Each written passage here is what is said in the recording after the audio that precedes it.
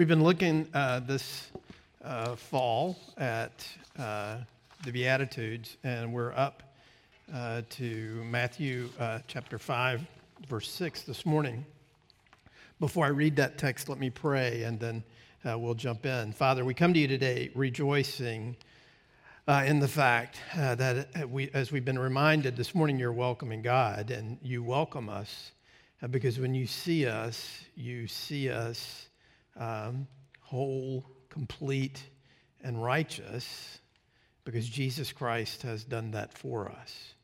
And so I pray today as we talk about how that righteousness manifests itself and our craving for that manifests itself, I pray that you would bless our time, that you would open us up, that we would be moved by your greatness and your mercy and your love. So be with us today, we pray, in the name of the Father, Son, and Holy Spirit. Amen. So Matthew chapter 5, verse 6, text is in the bulletin, also up on the screens behind me. This is God's word. We should hear it and respond to it as such this morning. Blessed are those who hunger and thirst for righteousness, for they shall be satisfied. So I used to run the Richmond Marathon every year, even back to the days where it was run in October, and the newspaper sponsored it, and it started down at the bottom of the hill over by the tobacco company and wound around.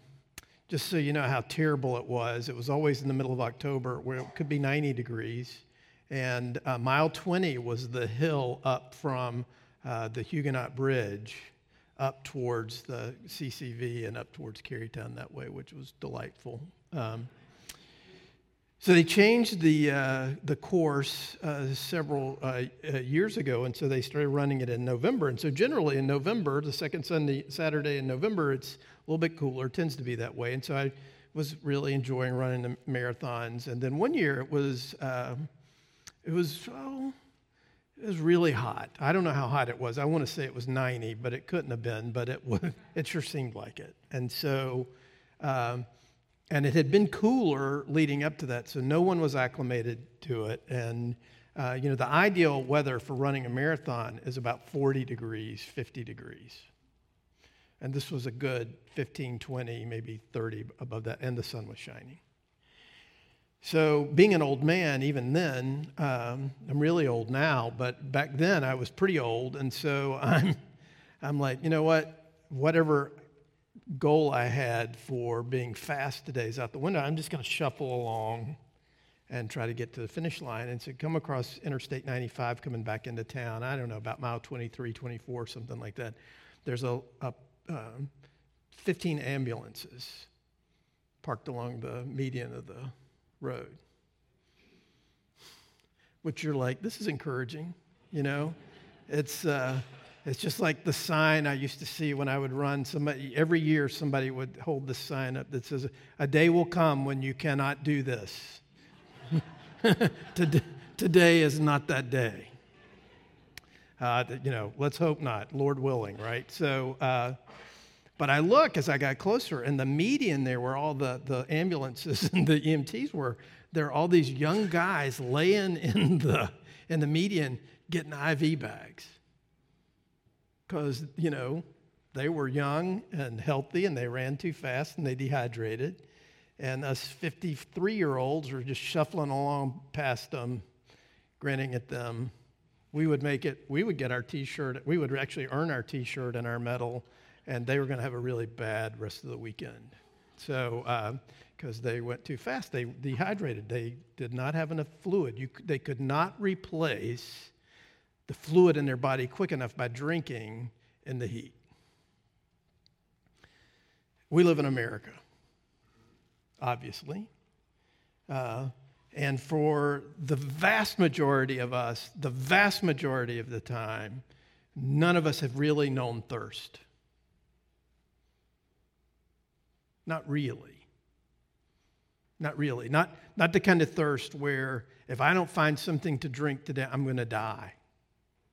We might be a little thirsty. We might be a little hot. We might find that a little bit difficult. But we're never in a place or in a situation where water is miles, impossible for me to get. It's very rare that happens. That happens to us. And the same thing is true for food.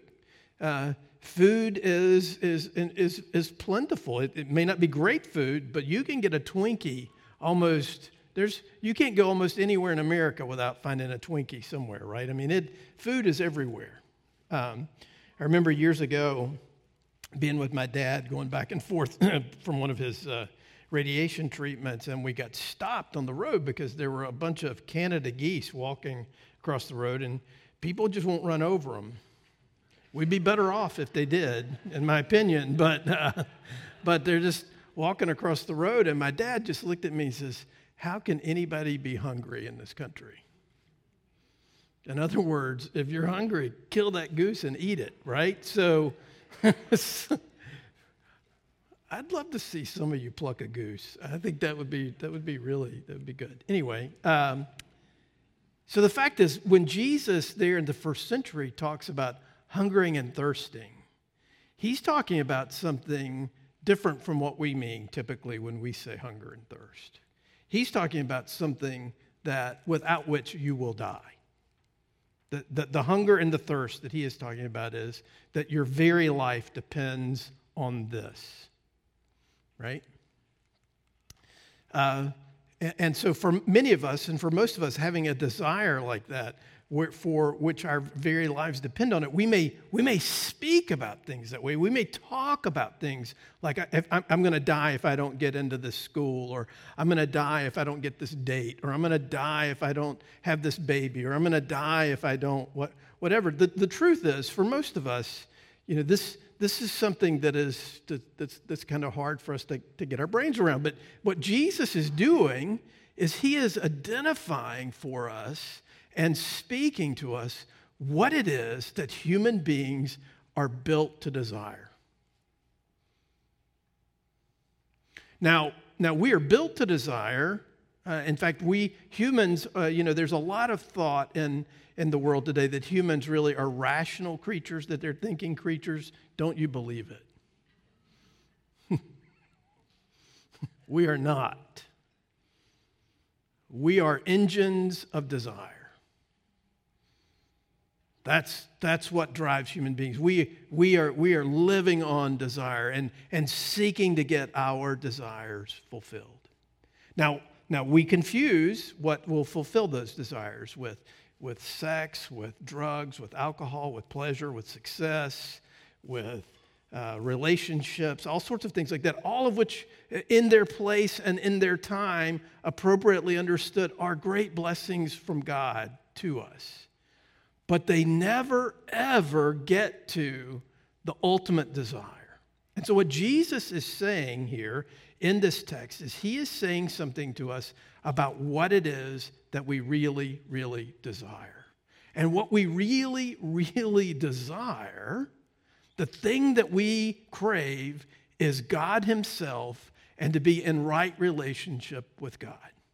And so what he says here in this text is he speaks to us about the very reality that as we hunger and thirst for righteousness, we have the promise of God that when we see that what we are actually hungering and thirsting for is the righteousness that comes to us from God, that when we experience that, we want more and more of that, and we want it more and more of that to spill out of our lives into those people that we love, and our families, and our neighborhoods, and our communities, and in our world.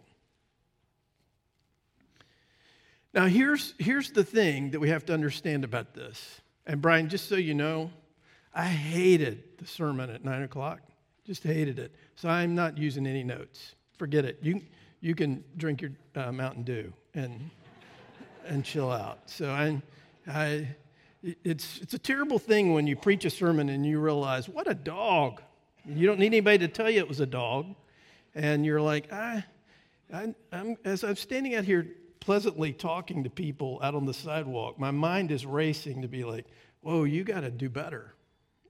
So this is what happens when my mind races and I decide I got to do better. So let's talk about righteousness. When Jesus says, blessed are us, those who hunger and thirst for righteousness, and they'll be satisfied, What is righteousness anyway? I think we have an idea of what righteousness is, right? But righteousness sounds like being right, behaving in a right way and that kind of stuff. And those things are true. But whenever we in the Christian church talk about righteousness, we talk about it primarily in two ways. The first way is this, right? And that is, and this is a great time of year to talk about righteousness because in another week we will recognize and celebrate the kind of the launching of the Protestant Reformation by Martin Luther when he nailed those 95 Theses upon the Wittenberg church door there in Germany. But the big thing that Martin Luther said, and the big thing that is important for us today, and the thing that we have to get right before we get anything else right about God, about ourselves, about our lives, or anything like that, is that we have a righteousness, we have a right standing, we have acceptance before God that is alien to us. In other words, you can't earn your acceptance before God. You cannot. And not only can you not, you must not try. Did you hear that?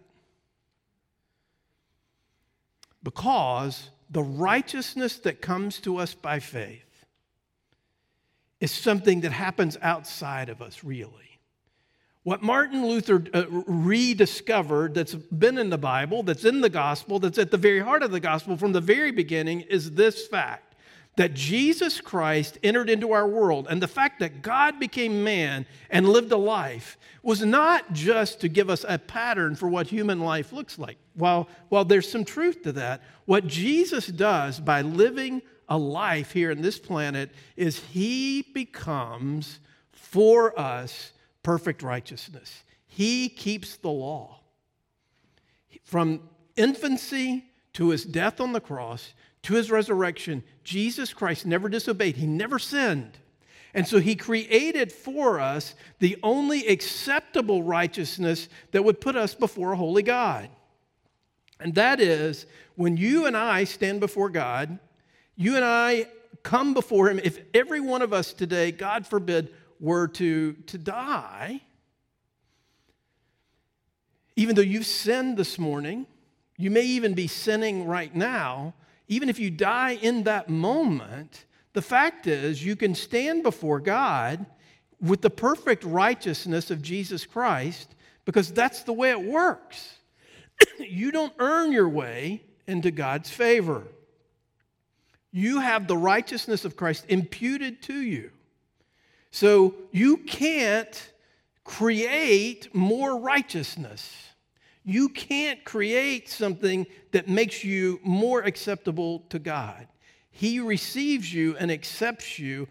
He forgives you. He welcomes you into his kingdom, not because you're cute or you're smart or you're gifted or even because you're right about a lot of things. He does it because in Christ, he gives to you, he imputes to you all that Jesus earned for you. That's righteousness. That is a kind of passive righteousness that we get simply by taking Jesus at his word, believing that he is our righteousness, not that we try to create that ourselves. That's so important to get. If you don't understand that, if you don't believe that, then any other talk about righteousness, any kind of talk about our active righteousness, about how that passive righteousness begins to make itself manifest in the world around us, is going to lead you to a terrible place, right? So what Jesus is saying is every single one of us wants to this in our hearts. We want God. We're made to desire him. We're made to want him, to be known by him, and to know him. We confuse that. Sin confuses us all the time about that. But in fact, by faith, we have the righteousness of Christ, and we have access to God now. He knows us. We know him. We belong to him. Right? So that's the first thing we have to get about this righteousness. But there's something else to note about this righteousness as well, and it's this, that why would Jesus say that you're blessed if you hunger and thirst for something that you already have? Right? Do you see the logic of that? Why would you hunger and thirst? Now, certainly, you might say, well, we want to be more righteous all the time. But you can't get any more righteous in terms of your standing before God. So when he says that blessed are those who hunger and thirst for righteousness because they'll be filled, he must be talking about that kind of righteousness, but even something more. So what is he talking about? Well, first of all, I think one of the things that you have to see about this is one of the things we have to, that's kind of the conundrum and the kind of the thing that's mysterious about this is the very desire rightly focused upon the righteousness of God is a great thing. Even if it's never satisfied, it's a great thing. Jesus tells a parable, and this is a parable that for much of my life, I've heard it, and you've heard it if you've been around church at all, that I misinterpreted. And that's the parable that he tells in Matthew 13. Jesus says this, "The kingdom of heaven is like a merchant in search of fine pearls." Now, I've always read that as, and he goes on to say, upon finding one of great value, went and sold all that he had, and he bought it. The way I've always thought about that is the kingdom of God is the pearl. But you know what? He doesn't say the kingdom of God is the pearl. He says the kingdom of God is like someone who is searching for pearls, and when he sees it, sells everything that he has. So the kingdom of God, in some way, this righteousness that we're seeking, this thing that we're seeking, the fact that we're looking for it, the fact that we're craving that, actually is a manifestation of the kingdom of God. It's actually a manifestation of the righteousness that we have in Jesus Christ, and the seeking after of that, and the way that begins to manifest itself in our lives is a picture to us of the kingdom of God. So the very desire for that, the very dissatisfaction with the way the world is, the very dissatisfaction with the way things are in the world is exactly what he's getting at. Now, if we had time this morning, what we would do is I would show you how the Beatitudes are structured to point us in that direction. Because what Jesus is getting at here is, once you have the righteousness of Jesus Christ by faith imputed to you, there is something that will be manifest in the people of God. There will actually be lives that are changed. There will be a desire and a drive to see what Jesus has brought to bear in the world actually come to bear in time and in space. Because what we look forward to and what we anticipate is that there will be a day when the righteousness of God, everything made right, you and I made right, our relationships made right, our society made right, our environment made right, that we lean and we look forward to that happening. Whenever and wherever we work, we pray, we yearn to see that happen in time and in space now, we have the promise of God that we are leaning into, we are moving towards seeing the righteousness of God have its full effect in the world around us. Listen, you know that you are not the way you're supposed to be. That even though you have this passive righteousness, there is a war going on in you all the time, right? For the life of Christ, the righteousness of Christ, the actual work that he's doing to be manifest in your life. Don't you want to love better? Don't you want to stop lusting after things? Don't you want to stop being greedy? Don't you want to be filled with love for your enemies? Well, maybe not that one. But don't you want that to happen, right?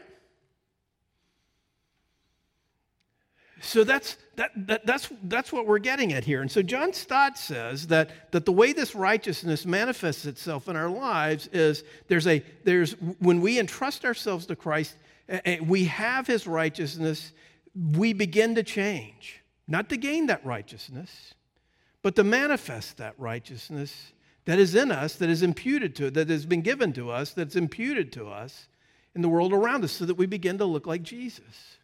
We do that morally, right? We repent of our sins. We also do that in a way where we take what we know to be true, we try to practice that, right? We try to live like the gospel's actually true. There's orthodoxy, that is what is true. We said that in the creed.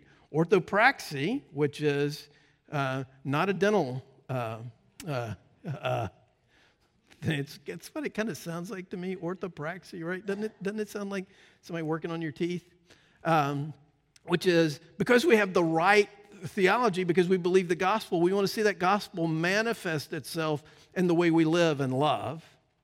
And then there's a word that I came across this week that you've never heard before called orthocardia. That's not a class at the gym. Orthocardia is the fact that this gospel, this righteousness begins to change my heart, my motives, my desires, the things that are driving me internally, right? And so what happens with that's exactly how this righteousness begins to manifest itself. And then lastly, it manifests itself in the fact that socially, there's that word, socially, the righteousness of Christ would have its impact on the world. That is why when you go to different places in the world, you see people who have the righteousness of Jesus Christ imputed to them dig wells. That is why you see people who have the righteousness of Jesus Christ imputed to them build hospitals, build schools, give money, deliver food, right? Because there's a sense in which we're not doing that to get God's attention. We're not doing that to show off. We're doing that to show off our God. We're doing that to say, this righteousness that we have in Jesus Christ, this kingdom that he is bringing to bear here, this is a witness to that. And in fact, this is where all of history is going. And the longing of every human heart, the longing of all of us, this is what it's moving to, so that once and for all, the righteousness of God will overwhelm the power of sin and death that is rampant in our world, in our hearts, in our families, in our communities. It's everywhere, right? So what Jesus says to us, and what he said to those people there in the first century, these longings and this thirst, this hunger that you have, is for God to make you and the world right.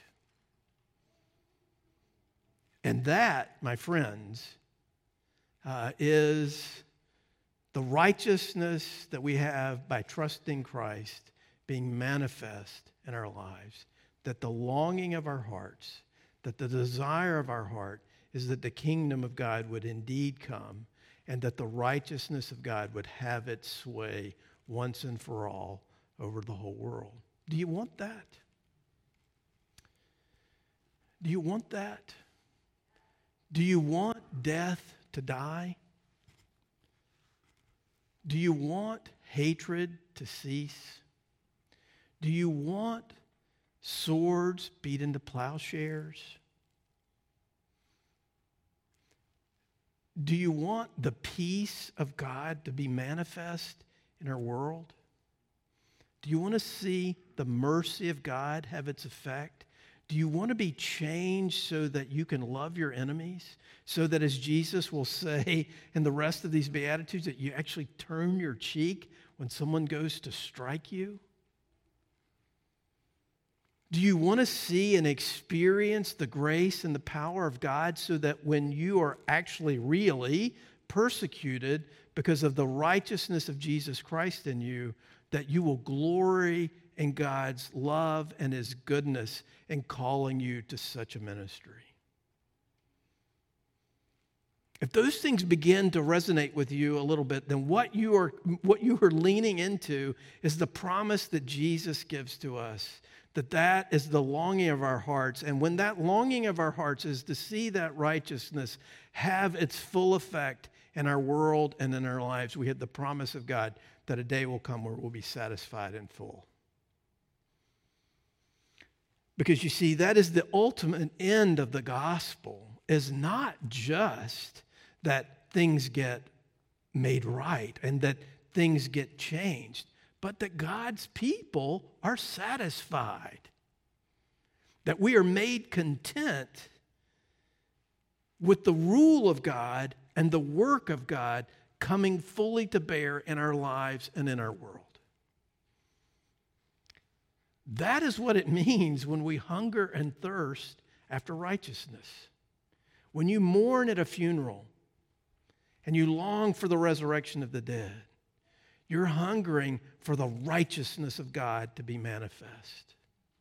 When you mourn the brokenness and the hatred and the social and racial strife that we experience in our world, and you want to see the peace of the cross come to bear, you are yearning and thirsting for the righteousness of God to be manifest. When you want to see every life, unborn, infirm, minority, weak, given full value and dignity, you are thirsting and hungering after the righteousness of God to come fully to bear in your life. And when you are thirsty and hungry just to be so done with your own sin, with your own pettiness, your own gossip and lying and cheating and greediness and all of those things, when you do that, you are hungering and thirsting after the righteousness of God to come fully to bear in your life. And here's the great news, that your destiny and my destiny is to be filled with that. That the destiny of the universe is to be filled with that. And that the work that Jesus Christ did there in the first century of living, dying, and rising again will spill out and cover the universe with the glory of the kingdom of God, where death and sin and strife and anger and jealousy and bitterness will not even be a memory. That's satisfaction. That's being filled. That is being satisfied. That is having hunger and thirst sated once and for all, eternally. So, because that's our destiny, we pray, we strain, we work to see the righteousness of God come fully to bear in the world. Pray with me. Lord, we confess that our views of our lives and our views of the kingdom, our views of the world are so small. And so I pray that you would forgive us for that. I pray that you would train us that when we see things that aren't right, that we would be moved to pray and to act, to see Jesus Christ and his righteousness not only believed, not only trusted, but actually enacted in relationships and in communities and in the world around us. Lord, we will sing in just a little bit that we want to call our armies home. And Lord, I confess that that means a lot to me. And I pray that you would bring your kingdom to bear in this broken world, that you would bring peace, that you would bring your glory and your righteousness. Lord, we are hungry and we are thirsty. Would you fill us? We ask this in the name of the Father, Son, and Holy Spirit. Amen.